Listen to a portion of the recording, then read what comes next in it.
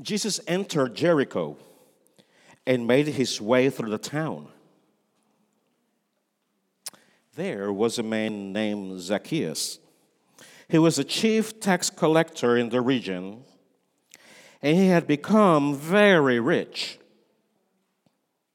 He tried to get a look at Jesus, but he was too short to see over the crowd.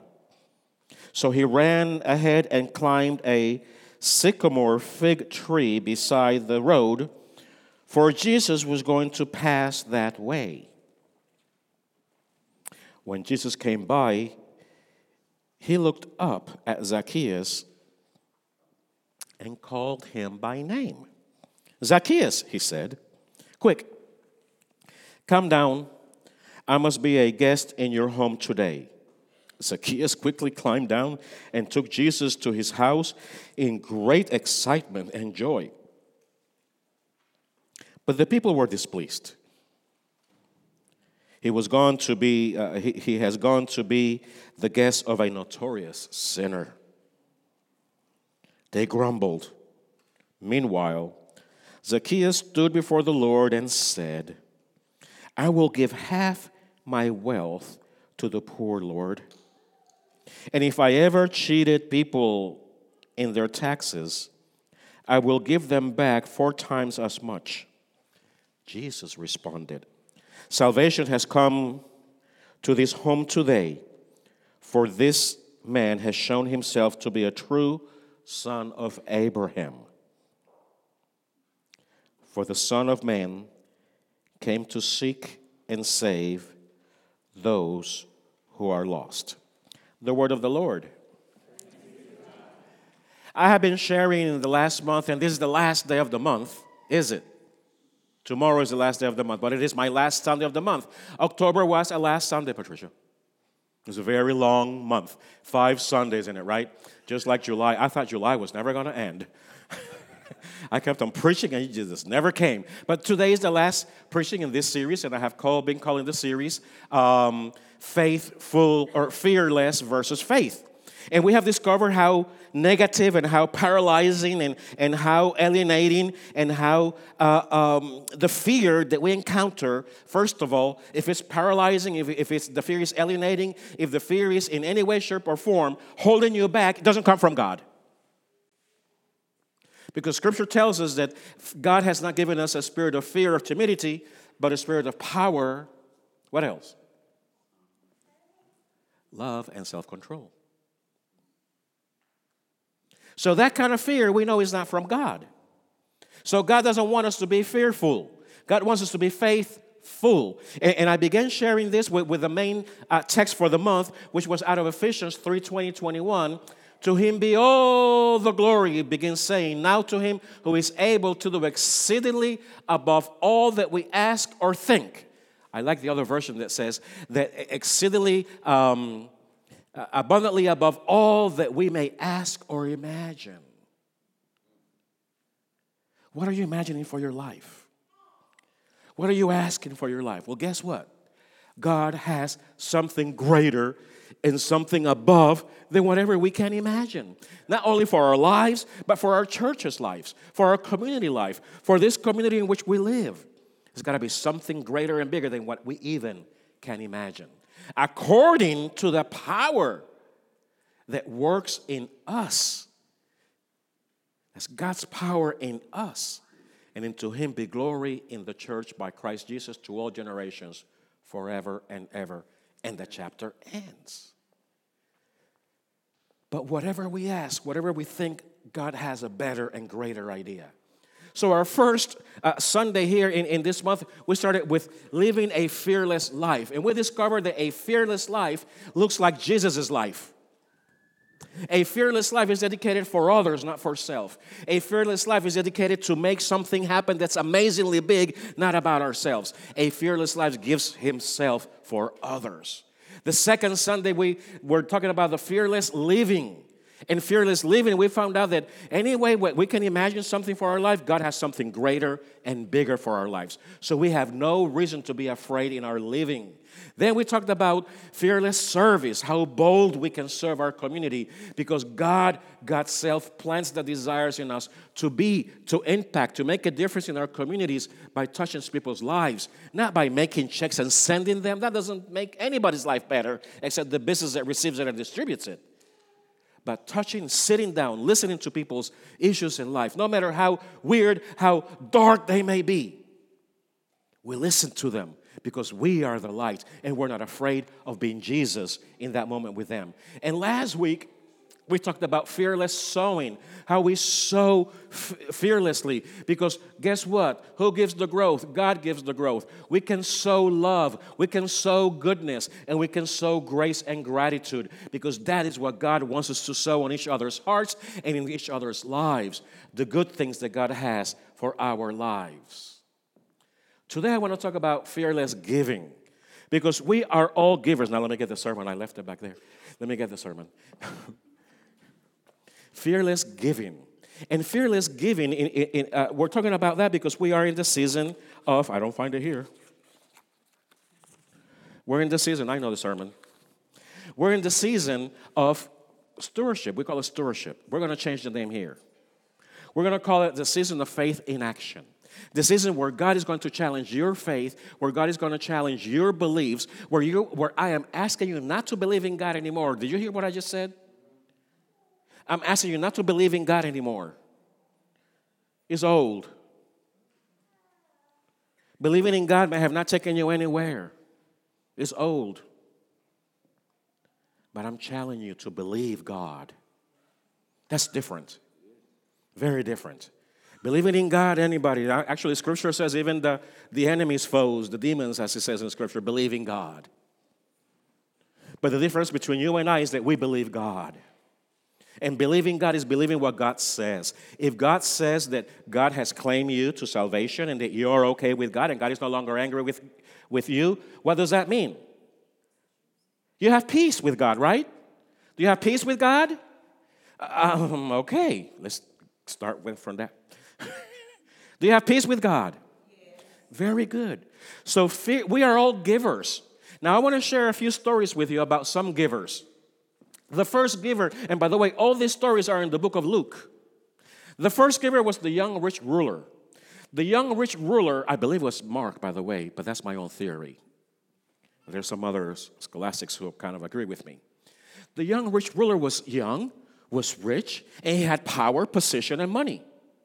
And the fortunate, we're going to call him the fake giver. The first story is about the fake giver. The guy who gives, but is really fake giving. He's not really giving because he's really taking more than what he's giving. His self-righteousness. He is taking more than what he's giving because he's self-righteous, he's wealthy, he's powerful. And then he comes to Jesus and asks Jesus, what do I need to do in order to inherit the kingdom of heaven? And Jesus clenches him right where his heart is because Jesus knows where our heart is located at.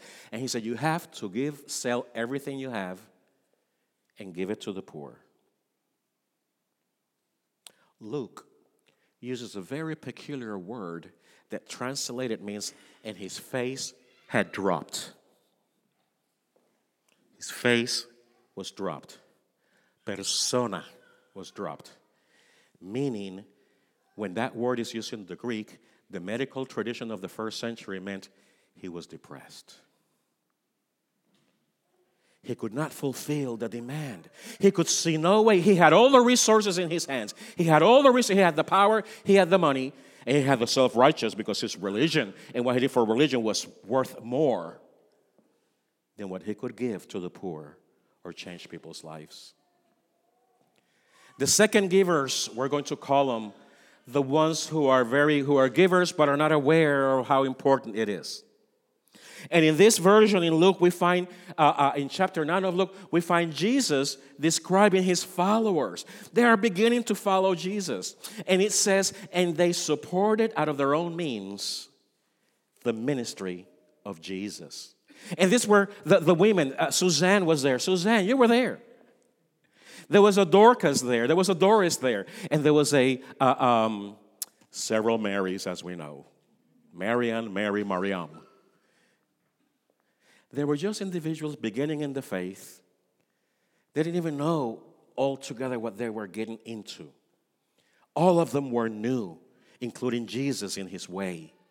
And yet, they took of their belongings and they put them together and they shared a life on the way. Out of their belongings, Luke tells us that they gave and supported the ministry of Jesus. And Jesus wanted us to know who were these inconspicuous givers, who were giving without really knowing whether we're beginning to build the message of the Messiah. The third story that I want to share with you is a fictional character. This character really didn't exist, but Jesus uses him and calls him the Good Samaritan. This is the compassionate giver. We've spoken about the fake giver. We've spoken about the inconspicuous giver. And then the compassionate giver. You see, the compassionate giver didn't even have to give. That compassionate giver didn't even have to notice, because there was a person who was laying in the road who hated him, who looked at him negatively, who thought that person on the ground thought he was better than the one that was walking. The person on the ground was entitled and always looked down at the other one, at the Samaritan.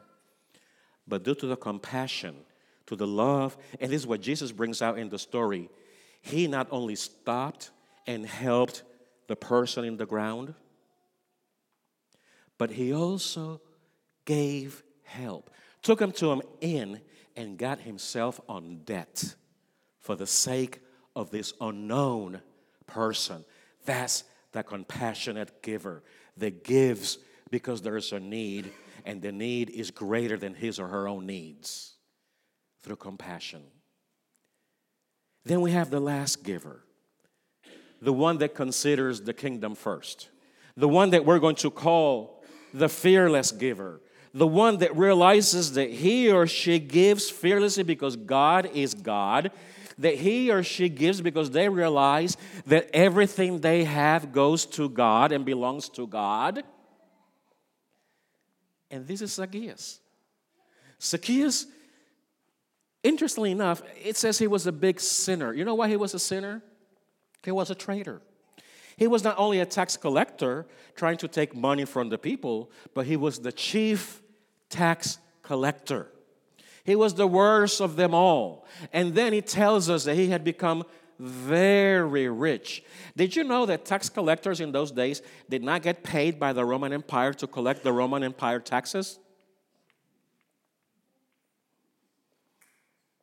It was not a volunteer position.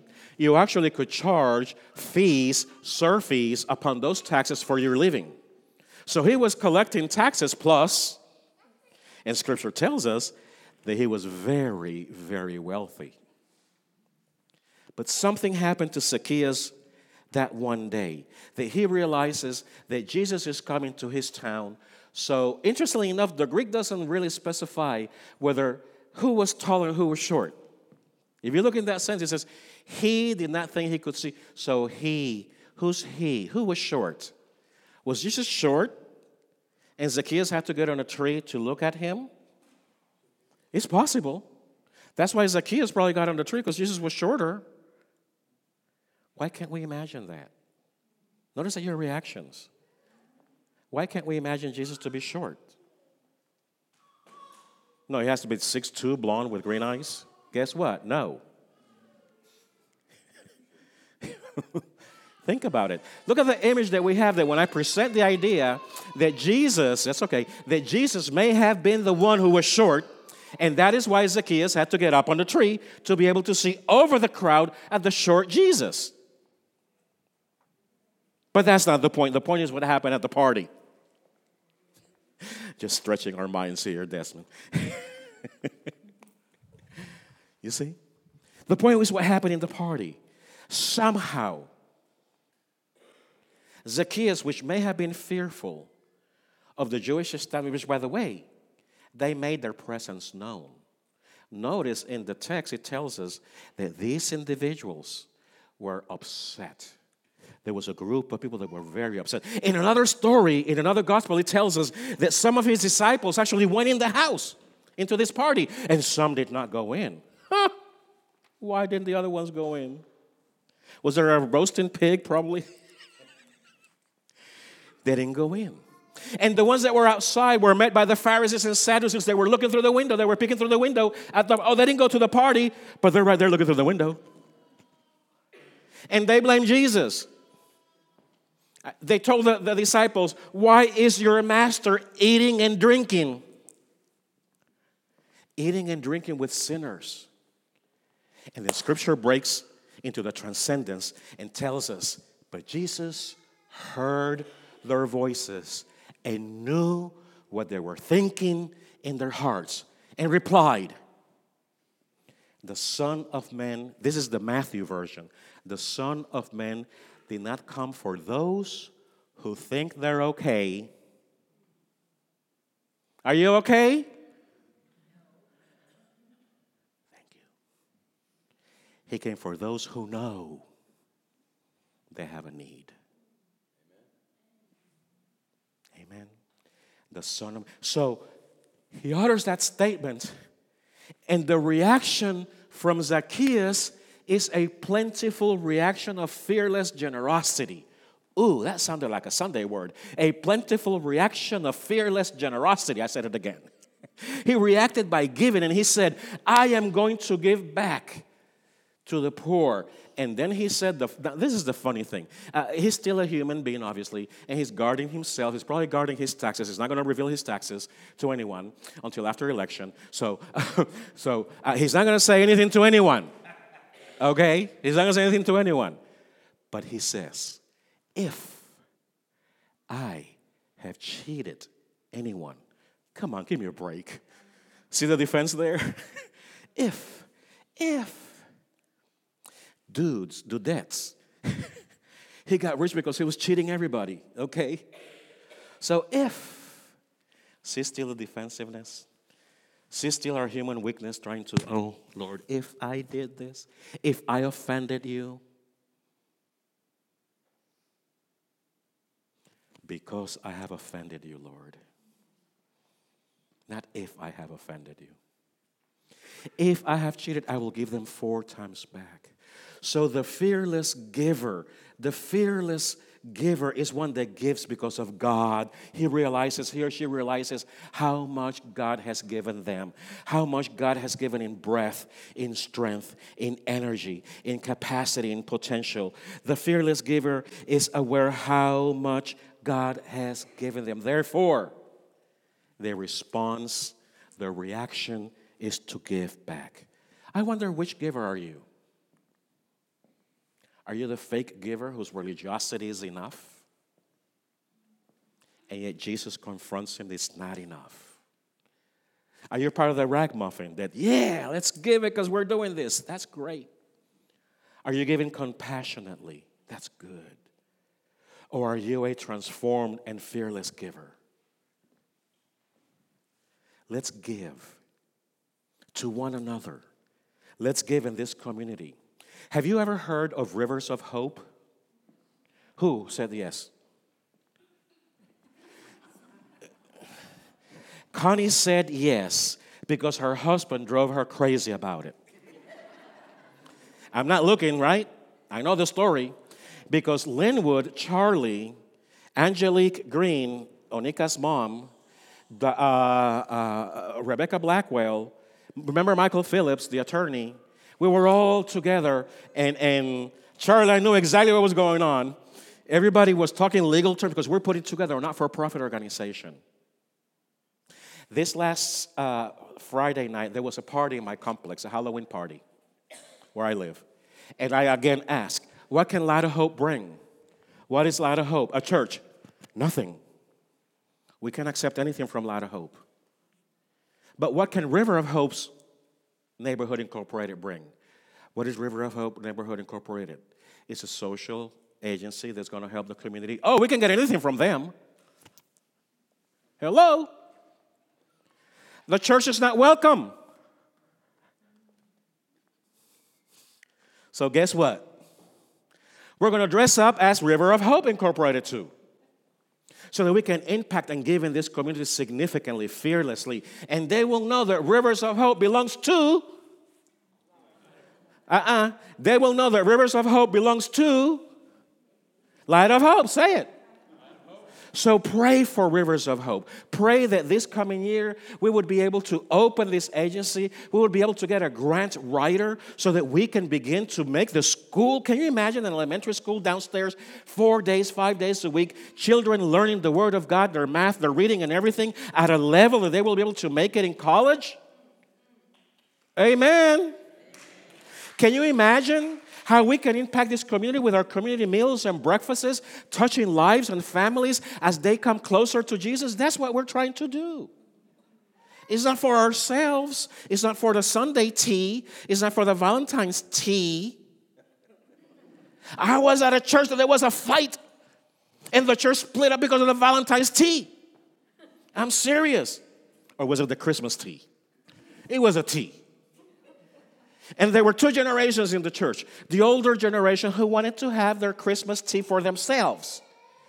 And then the new generation, like Onika, who said, I remember her. It wasn't Onika, but it was somebody like her. And she said, a Christmas tea? Why would we have a Christmas tea when there are moms who are trying to feed their kids under the bridge? Let's go and feed. Let's go take the tea under the bridge. Right? So when you hear her say things like that, she's serious. Okay. That's the difference. That's making a difference in our community. We can have our teas, but for ourselves or to touch somebody with the love of God. Amen? Let us pray. Dear God, we thank you for your word. We thank you for the encouragement of your Spirit that brings it to our minds. From my mouth, it arches into their ears, goes through their hearts, and you sanctify, you purify the word in my brothers and sisters' hearts so that it will do what you send it to do. We thank you for the power that's in that word, because it is your word that only comes with your Spirit to change us, to change our ways of thinking so that our ways of living will also change. We pray, oh Lord, for this community for this coming week and the other week. As we celebrate some things and we also go into the balance, we pray for our safety. We pray for civility. We pray for the American way that we have gotten used to. We thank you, oh God, for the freedom that we have to disagree outside the building, but to come together as brothers and sisters because we belong to a kingdom, not merely to a nation. We are in this world, but we are not of this world, Jesus says. And therefore, our priorities are the kingdom and not CNN, MSNBC, or Fox. We pray for your Spirit to guard us and keep us faithful to you alone, who you are our King, to your faith alone, to your word alone, and to your Son Christ alone, who taught us to pray, saying, Our Father, who art in heaven, hallowed be thy name. Thy kingdom come, thy will be done, on earth as it is in heaven. Give us this day our daily bread, and forgive our trespasses as we forgive those who trespass against us. Lead us not into temptation, but deliver us from evil. For thine is the kingdom, and the power, and the glory forever. Amen.